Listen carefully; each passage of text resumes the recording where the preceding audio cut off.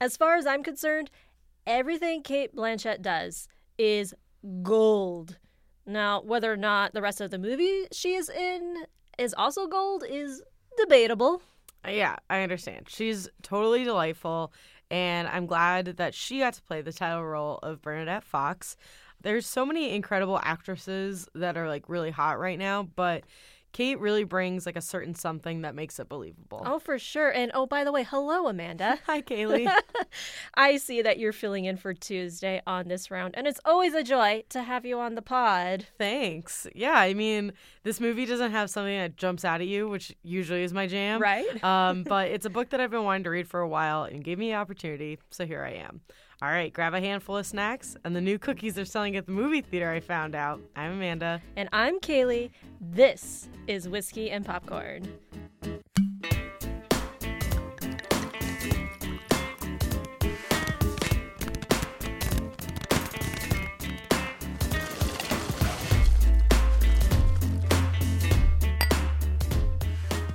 All right, Where'd You Go, Bernadette is based on the comedic book by the same name. It's written by Maria Semple, and the plot revolves around this agoraphobic architect and mother, Bernadette Fox, played by the illustrious Cate Blanchett. She's pretty much going through this midlife crisis, and it gets pretty wild right up before she just ups and takes off for Antarctica, of all places. Now, like you said, Amanda, you haven't read the book. I haven't read the book. I mean... Yeah, I assume that she was going somewhere because the book is called Where'd You Go, Bernadette? But yeah, I never read it, but it's been on my reading list for what feels like forever. And when I first saw the trailer, I was like, I've always been meaning to read that book. Guess I missed it. But it's like been on the table of must-reads at the bookstore since I was like... I don't know if what, like I said, feels like forever, and it just never made it into the bag, apparently. Well, I would be curious to hear from any of you guys out there who have read the book and see this movie, because one of my biggest takeaways from the film is that I feel like there was a lot more in the story that they just could not cram into this film.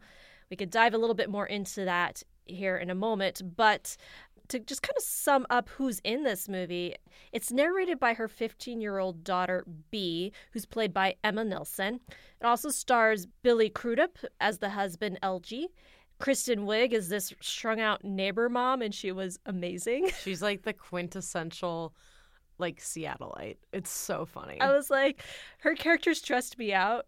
And, like, clearly stressed out Bernadette as well, but she was so good at it.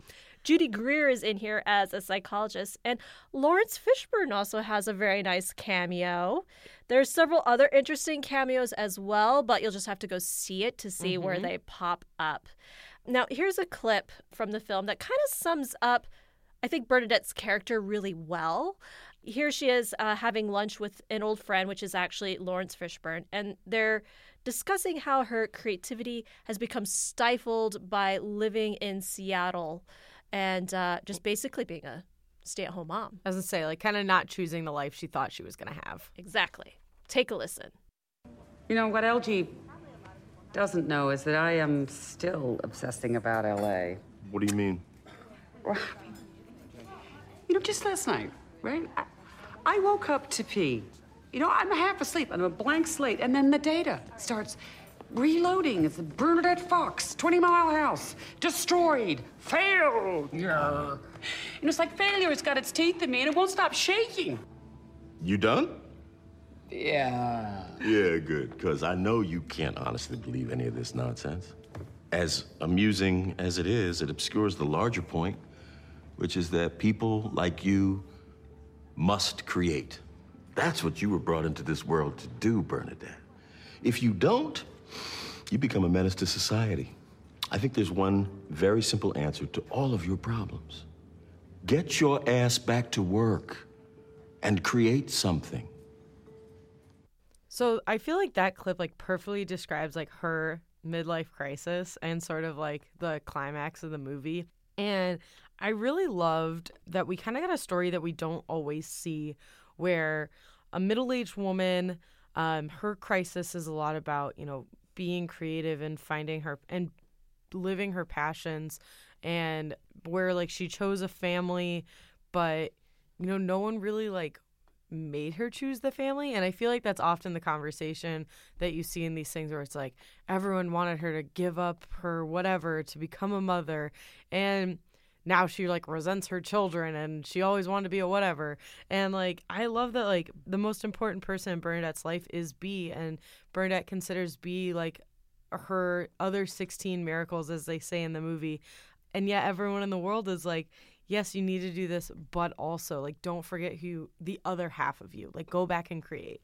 And I feel like that's not a story we get with this age group very often. It's usually like, you know, the children are inspiring the mother to start dating again, or you get like the young mind who's fallen off the path and they're like, no, go back and be creative. You're so young. You've got your whole life ahead of you.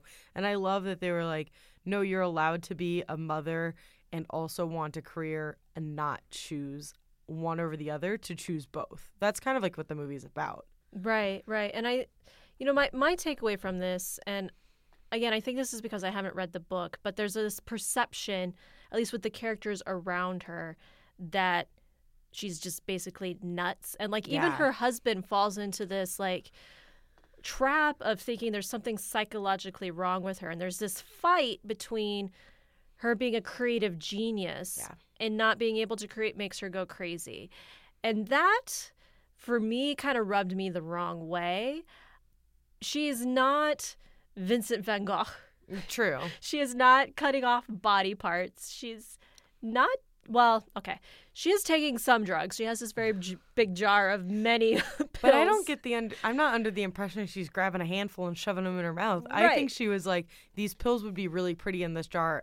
Also, I'm not going to take any of them. Sorry. Right, because so it's almost like she's not taking any drugs. She's a visual designer. She's an architect. She's looking at things with a very creative eye. So I think you're right. She's not necessarily taking these things. The only thing she really wants to take is like this illicit Russian drug, supposedly, that she finds out later is like illegal. That's supposed to help with seasickness. Yeah, I think that like while I found most of the movie to be like very sudden and just abrupt, like I did kind of like the way that, and maybe this is like kudos to the book and the author and the writer, but that this is more of like a realistic of what happens when you have pent up creative energy. Not everybody is going to cut off their ear, but like they might buy an old house that they want to fix and then never do anything about it. Like that seems a little bit more realistic. Or they might like, you know, get insomnia because they're so anxious that they like can't sleep, but then they like fall asleep at the local pharmacy and your husband walks by. Like things like that I feel a little bit more realistic when like you are at your soul like a creative and you're not doing anything about it, and you just have like all this energy that's like shoved deep down you don't really know what to do with. Sure. You do become like a little I feel like restless is like a better word, but crazy is like a more understandable thing for an audience. So like they were just like, she's crazy. Right. Where I think she was just more creatively restless. I like that a lot. You know, it's interesting because with the house itself that they live in there in Seattle, it's this beautiful home that's leaking everywhere. It's gross. Falling apart. Plant roots are growing under the carpet. And I feel like that's very much of a metaphor of her, how she perceives her life. Yeah. Everything's invading her and her space, and she can't escape. Yeah. Until she really flippin' escapes and goes down to Antarctica. I like couldn't figure out the geography of the house. Like while she was walking around, I'm like, wait, where do these rooms come from? It's like a crazy, weird house. How many staircases are in here? What's going on? And like when she does try to make these overtures to like fix things, for example, she has these blackberry bushes that are between her and her neighbor's house, the Kristen Wiig character's house. Yeah. And Kristen Wiig's character is like, you need to remove these. They're an eyesore. They're encroaching on my property. And like she follows through and does it. But it's like it's overdone because then the hill slides in and basically floods her neighbor's house. Yeah. And she's like, I did what you wanted. I hired the guy that you wanted. And why are you complaining at me about... It's like a funny like perception thing, like depending on kind of like whose side you're on throughout the whole film, you're either like, yeah, Bernadette played nice and removed the bushes even though she doesn't care and her neighbor cares, and so she did this for her neighbor. It just so happened that happened to be everything that's keeping the Hill together. Or you could be like LG, or you could be like Audrey and be like, how did you not know that the roots were covering the hill and the hill was going to slide into my house? Like, you're smart. You should have known that. Which, like, I guess both are true, but it kind of comes down to, like, how you perceive Bernadette. Like, do you think she's losing it, or do you think she's not? Like, was this a smart move and vindictive and, like, kind of because she hates Audrey? Or is this her trying to be like, fine, you win this one, I'll do this thing for you? Oh, no. Well, for me, like, I was on Bernadette's side the whole time. I was just seeing everything from her perspective. I feel like it can relate to it feels like the world is attacking you. Yeah. And everybody's out to get you, and you can't do anything right. Yeah. And, like, I've sort of had those feelings myself Yeah. at different points in my life. So I could really get it. And characters like Audrey drive me nuts. Like, the whole thing, she's like, she ran over my foot. I'm like, my get God. over yourself, woman. She The didn't clogs. even touch you. Awesome. And she's like walking around with like a foot brace. I'm like, they didn't even touch you. It's like so, like, the two sides of Seattle are LG and Audrey, and it's just so funny to me watching all of that with like the vest that's over the flannel. Right. Like, it's just the fishing vest so that she's so good. into. It's so good. But I thought, like, while the movie, like, for 99% of it was pretty lighthearted, I thought that, like, they had a few really shockingly serious tones. And one of them was miscarriages. Oh, yeah. And she, during the meltdown that she has with Lawrence Fishburne that we played earlier, she discusses, like, all of these miscarriages that she had and all these tries that she had to become a mother. And then that's why when she did get pregnant with B, and B was, not a healthy baby and all these things, is she just poured her entire heart into this child. While I loved that part and I was like, whoa, what's going on? It didn't really feel like it matched the rest of the movie. It did give it some depth, and this is one of those things where I'm like, there's got to be more in the book, or else, like, this is just like a random thing where they're like, what if we give her a miscarriage? Like, okay, like, sure, yeah, I guess, but it does kind of let you relate to the character a little bit, where this movie, because it was so sudden, I felt like I didn't have any time to, like, care about any of these characters. Yeah. Yeah. Well, it's interesting because the miscarriages thing stood out to me because it still feels like that is a almost taboo topic. Like, we don't talk about miscarriages in film very often, or in TV. Or if we do, it's in like a Oscar award winning like melodrama that's meant to be an awards movie, and like it's this huge topic and you cry the whole time and like all that stuff. It's like not thrown in like a family movie. Yeah, and it's interesting because she does kind of gloss over it, and this could be a sign of her, well, I think a sign of her grieving process, quite honestly. Like, she's compartmentalized that part of her life so much, but it still, like, comes out. Yeah. She's like, and I had 6 miscarriages. And you're like, oh. And you, like, drop that bomb on your friend out of nowhere. And that, like, happens to people, like you were saying, you can get into this mood where you feel like where it feels like the world is against you or whatever. And you can always tell, like, a friend who's like, I'm fine. Yeah, I'm doing great. I just had 6 miscarriages, but, like, I'm fine. And life is great. And we're rich and famous. And you're like, you're not fine. Like, none of what you said means you're fine. And then I thought that was, like, a nice, realistic tone in this, like, family movie of, like, that's how people deal with these things sometimes. Yeah. And, like, another one, this is probably more on the comedic side, but there's this whole episode with Russian hackers stealing Bernadette's identity and, like, her husband's identity because she, like, gave all their information and they've been, like, siphoning money off of her and them. And when that happened, I was like, what? What is happening? So what I didn't understand was LG throughout the whole movie is making Samantha 2. And it's a patch that, like, reads your brain, basically, is like a synopsis. Yeah, he works for Microsoft or something. Yeah, which I don't know why Microsoft is making brain reading technology. Doesn't matter. So I thought, like, this thing in her ear that's, like, translating what she's dictating was Samantha 1, which, like, that was just, like, an assumption I made, I guess. Yeah. But it kind of felt like this is the first version of the thing that we're watching LG produce the second version of. So I didn't think anything of it. And then, just like you said, like, all of a sudden it's like, you gave our identity to Russia. And I was like, What? The FBI I thought you made this? Like, why isn't there any clarification about, like, where did she get this earpiece? What is going on? Why did she think she had a personal assistant? Why is Russia involved? But then, like, very instantly not involved. And then there's the whole cliche of the working man and then seeming to have some sort of relationship with his secretary that was not well thought out or well developed in the movie. And I'm like, do they have a thing? Do they not have a thing? Like, she seems to think they have a thing. Like, are they sleeping together? I don't know. And so it really bothered me that LG was not hearing Bernadette. Like, until the very end, it's like all of a sudden it resolves itself. In seconds. In Antarctica. In seconds. And I'm so like, I would say like the last 45 minutes of the movie, it felt like it took 20 seconds. So there's Russian hackers. Then she runs out of the window. And then we're on a boat to Antarctica, and then the next people are on a boat to Antarctica, and then he realizes, like, all she has to do is build a house and, like, everything will feel better, as if, like, they've been married for years. He couldn't have figured that one out. And then, like, they find her, and then she's, like, building a boat or building a house. Like, it felt like, you know, the movie is called Where'd You Go, Bernadette, and she's only lost for, like, a day and a half. Right. She's in most of the movie, so. Yeah, like, where'd you go? Like, when I thought most of the movie would be, like, finding her, and that she would only be in like the first half of the movie, and then this would be like a tale about the daughter and her relationship with her dad, and, you know, communication as like a father-daughter when you're young and your mom's your best friend and like no one really understands, like all this stuff. Like, that kind of would have been a better movie. And then like at the end there's this huge resolve where everyone's like, I realize that you just need to create, and she's like, I realize I just need to create, and like everyone loves each other and everyone got to go to Antarctica. But like none of that happened. No. Like, she's there most of the movie.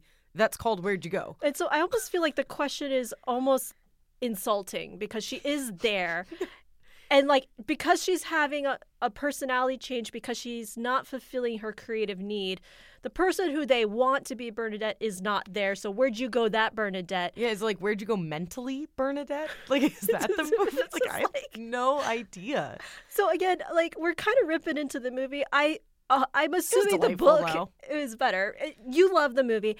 I all in for Cate Blanchett. So, like, if you're a Cate Blanchett film, I can totally recommend this because she, like, owns this character. I would definitely say it's like a movie where, like, you can turn off your brain for an hour and a half and just watch some, like, delightful acting. You're going to laugh.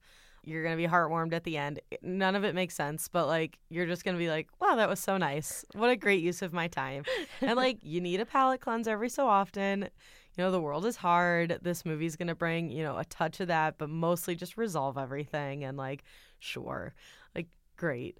I hope to eventually read the book, and hopefully it gives me some of the answers to my questions. Give you some perspective. Maybe slow down the story a little bit. But something that I noted was that rarely, so, like, making a book into a mini series rather than a movie has been pretty popular lately, like with Sharp Objects, and then Celeste Ning's Little Fires Everywhere is going to become a TV show. I think this would have been a much better 10-episode miniseries. And, like, give us some breadth. The same little storyline. Maybe we get, like, an episode from each person's perspective or something fun like that. And then that would let you, you know, have time to get in touch with the characters. And then maybe, like, episodes 6 through 10 is, like, when she's gone. And she's still there, you know, most of the time or whatever. But you get to, like, relate to the characters. Well, you get to build the emotional relationship between you, the audience, and you, the story. Yeah. Because the payoff was just like, okay, I guess. It was, like, really that, I guess that's, like, my biggest thing is that the emotional payoff was, like, non-existent because I, like, didn't have time to connect with any of the characters. Yeah. I was just like, all right, we're doing this, and then Kristen Wiig's house is ruined, and now we're in Antarctica, and now everyone's happy. The end. I'm like, it because of that, it felt very superficial, and I'm there. I have a sense this is not a superficial story. No, I mean, either millions of people across America who have made this book very famous and popular are incorrect, or the book is just better than the movie. It's plausible. It's either one's plausible. Yeah, I guess both are true. But I mean, like you said, Cate Blanchett, like, stole this movie. She really was, like, the only person I could think of that could be, like, equal parts, like, believably, you know, quote unquote crazy, and like cold and like things like that, but also like equal parts like warm, loving mother. And really like I really can't think of another actress where you're going to get a 50-50 balance like that. She's the queen. And make both sides of it really believable. I mean, she's the best. She's great. The movie was fine. Maybe I'll read the book one day. Well, on that note, I think we need a toast to Cate Blanchett. Toast to Cate Blanchett. So, Amanda, what are you drinking today? So, Seattle's my favorite city in the world. Oh, and really? yes, so in honor of most of the movie being in Seattle, even though it took most of the movie shitting on Seattle, am I allowed to swear on this podcast? Yes, you are. I am going to enjoy a nice Washington Cabernet Sauvignon, which is my favorite type of wine. Wow, that sounds bougie. It's not. It's just wine made from Washington. Well, Bernadette's life really stressed me out. Fair. So I need a comfort drink, which for me is an old-fashioned. And because we were in wet, soggy Seattle for this movie, which made me feel cold, I want to drink this by a warm, crackling fire in a non-leaky house. That sounds nice. Isn't that delightful? Yeah. Even though it's 114 degrees here in Phoenix. It's fine. I'm wanting something cozy. This studio is cold, so it's fine. Yes, it sounds even more apropos. Well, thank you for inviting me to the movies, Oh, Kaylee. I appreciate always it. a pleasure. I love that I finally get to talk to you now, know. not a scary movie. Of course, you'll be returning again for the next horror film that we have coming down the pike, so you guys don't want to miss that. And make sure you don't miss out on any of our reviews. You can find us on iTunes, Stitcher, Spotify, and SoundCloud. And Amanda, you follow us on Facebook, Instagram, and Twitter, right? All three. Well, the rest of you should do like Amanda does and follow us there as well. Thanks so much for listening, Thank you, guys. and we'll see you at the movies.